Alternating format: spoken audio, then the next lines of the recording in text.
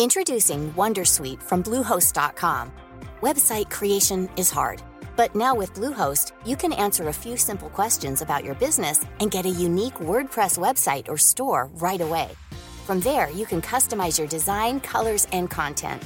And Bluehost automatically helps you get found in search engines like Google and Bing. From step-by-step guidance to suggested plugins, Bluehost makes WordPress wonderful for everyone. Go to bluehost.com/wondersuite. In London, this is The Economist. You're listening to Tasting Menu, our weekly highlights podcast with an appetite-whetting selection of items from all our coverage. I'm Anne McElvoy, head of Economist Radio. And on your menu this week, Mumbai plans the world's tallest statue, the underlying maths of life, and whether the English language will survive in the European Union. But first, Macron's mission was our cover line. After a resounding victory over his opponent, Emmanuel Macron was sworn in as President of France on May the 14th.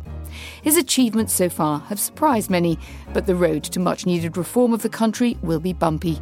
He deserves to succeed, our cover leader argued. To become head of state, he created a new political movement and bested 5 former prime ministers and presidents. His victory saved France and Europe from the catastrophe of Marine Le Pen and her far-right National Front. At a time when democracies are being dragged to the extremes by doubt and pessimism, he has argued from the centre that his country must be open to change because change brings progress. Nonetheless, far from all of the French were on board. He trounced Ms. Le Pen. But if you count abstentions, blank ballots and votes cast chiefly to keep her out, only a fifth of the electorate positively embraced his brand of new politics. And history isn't entirely backing him up either. Each of the past 3 French presidents has promised reform and then crumpled in the face of popular resistance. His focus, we suggested, should be on the joblessness that's robbed the French of hope. However, although the economics is straightforward, the politics is toxic. Each reform, much as it benefits a job seeker, makes someone already in work less secure. Mr. Macron therefore needs to be ambitious and swift. To find out exactly how and where, pick up a copy of this week's issue. So Mr. Macron is hoping to secure his place in the history of France, while over in India, a former prince is about to be memorialised again with a larger-than-life statue. An article in our Asia section reported on the swashbuckling prince getting a budget-busting memorial. It may have named the airport, the main railway station, a big road, a park, a museum, a theatre, and at least 6 traffic intersections after him. But Mumbai has not done enough to commemorate Shivaji, a swashbuckling warrior prince who founded a local kingdom in the 17th century. No, it seems his admirers still aren't satisfied. The obvious solution, according to all the big political parties in the state of Maharashtra, of which Mumbai is the capital, is to build an absolutely enormous statue of him on an artificial island in the ocean near the city. Over time, the totem has grown in stature. When this idea was first cooked up in 2004, the statue was planned to be 98 metres tall, to top the Statue of Liberty, which is a mere 93 metres. But then the neighbouring state of Gujarat decided to build a 182-metre figure of Vallabhbhai Patel, an independence hero. Maharashtra's government resolved to make the statue of Shivaji the tallest in the world, at 192 metres. But then a spanner in the works. Turns out there was a Buddha in China at 208 metres high. So now Maharashtra's government is aiming for 210 metres. The budget for the project is soaring too. The sum budgeted for the statue is 7 times what Maharashtra spends on building and maintaining rural roads each year, or, for the historically minded, enough to restore 300 forts around the state, including several built by Shivaji. A towering irony too, then. When Britain leaves the European Union, will the English language become but a distant memory outside these shores? Some murmurings from Brussels suggest so, but an article in our Europe section weighed up the evidence. Slowly but surely, English is losing importance, quipped Jean-Claude Juncker. the President of the European Commission, before switching to French for a speech on May 5th. A fine quip, but is it the truth? Well, no, not really. Speakers of La Langue de Shakespeare have little to worry about. The European Union has 24 official languages, 3 of them considered working languages, French, German and English. The 3 enlargements of the EU since 2004 have decisively shifted the balance in Brussels from French towards English. There is no consensus for going back, still less for switching to German. Outside of Brussels, English is flourishing across the continent, and societies aren't quick to change the languages they speak. The trend of English in Europe began well before the vote for Brexit and is unlikely to dissipate even slowly but surely. Mr Juncker might better have said that although Britain unfortunately is exiting the EU, its former partners will always remember the linguistic gift it is leaving behind. In our Science and Technology podcast, Babbage, we analysed the consequences left behind by recent increases in greenhouse gases. Our environment correspondent Miranda Johnson recently travelled to the Arctic to see the effects of global warming at first hand. Here she explains why the quickly melting ice is exacerbating the situation in the north. There are all sorts of feedback loops going on, and we see this around the world with climate change, feedback loops both positive and negative, but certainly when you replace ice with dark water, that ensures that the region kind of gets warmer and warmer and speeds up warming, which is why the Arctic is warming at twice the rate of the rest of the world on average. Is exacerbating the situation in the north. So while Babbage dived into the fate of the environment, in this Thursday's episode of The Economist Asks, we wondered what the future is for Western liberal ideas.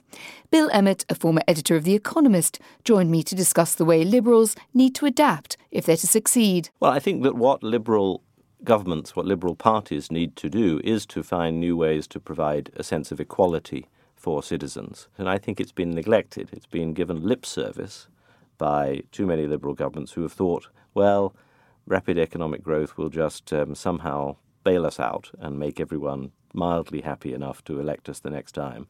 And that just hasn't worked in the last 10 years. And in the week ahead, our new British election segment, First Past the Post-Truth, tangled with the fortunes of the Labour Party and whether Marx had a point. In fact, if you look at what's happening to the global capitalist system, Marx has more to say about what's happening now than he has had for many decades. We have an extraordinary degree of concentration of power in the hands of a few companies, giant companies like Google. We have an extraordinary degree of casualisation of labour. And we have massive inequality with the bosses paying themselves huge amounts of money. And what Marx said is capitalism is a system of rent. And what we see is a lot of rent extraction by the bosses at the moment. So I think there's truth in what Marx is saying. That's our new spokesman for the Momentum movement, on air right now. No, I do go on to say what's wrong with Corbyn and what... Flicking on to our Money Talks podcast, we reported on a huge step forward for Chinese manufacturing with the development of its first large passenger plane. Our business correspondent Charles Reid explained that the development is ruffling the feathers of the airline industry's big birds, Airbus and Boeing. Both plane makers expect China to be their biggest market over the next 20 or so years. They worry about losing a share of the Chinese market to them, but they are more worried still about the generation of aircraft to come after this, when China has actually learnt how to build these things more cheaply than the current generation. So with China building up its aeronautical array, it's time to turn to our books and arts section, where we explored the universal laws underpinning growth. A review took on an ambitious new work called Scale about the hidden maths of organisms, cities and companies. Geoffrey West is the restless sort. He has spent much of his career as a theoretical physicist, working at the Los Alamos National Laboratory in New Mexico. He is interested in all sorts of things, from Isambard Kingdom Brunel's ship designs to Ingmar Bergman's films. When he says that he drives his wife nuts, you believe him. He's channeled all this energy into a book about the universal laws of life and death. Many things that appear unrelated are actually linked, he says. The size of an animal is related to the speed of its metabolism and its lifespan.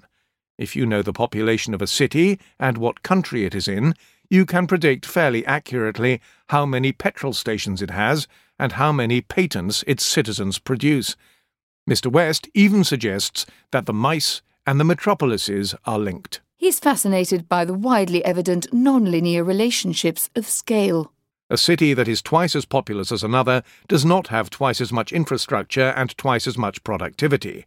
It has a bit less infrastructure than you would expect and a bit more productivity per head, as well as more crime. While compelled by Mr. West's work, our reviewer did think that scale itself suffered from a problem of, well, scale. A ruthless editor could have excised at least a quarter of the words and created a tighter, more compelling book.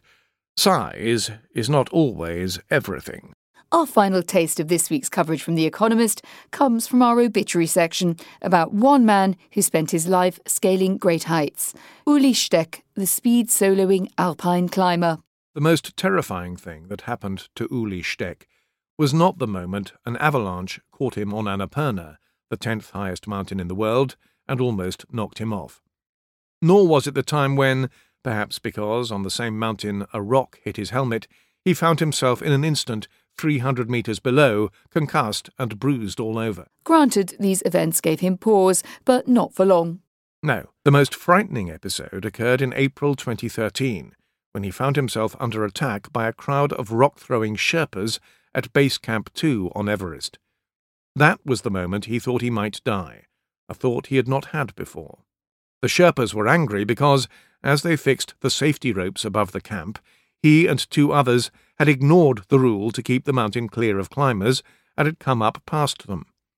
He had no wish to be disrespectful, but since he made no use of safety ropes, why shouldn't he go up? This attitude carried him swiftly up many of the world's peaks. Naturally, he preferred to climb alone. Trodden tracks deterred him, and he would wait until fresh snow obscured a route in order to work out his own. After his marriage, he promised his wife he would not do solo climbs, but somehow the right partner did not appear or gave up, and he had to go on by himself. We finished our trek through the week too, and we're at the end of this week's tasting menu. Don't forget you can read all of the articles mentioned in this week's issue, and you can find all of our other podcasts online. Do keep sending us your feedback by email to radio@economist.com. In London, this is The Economist.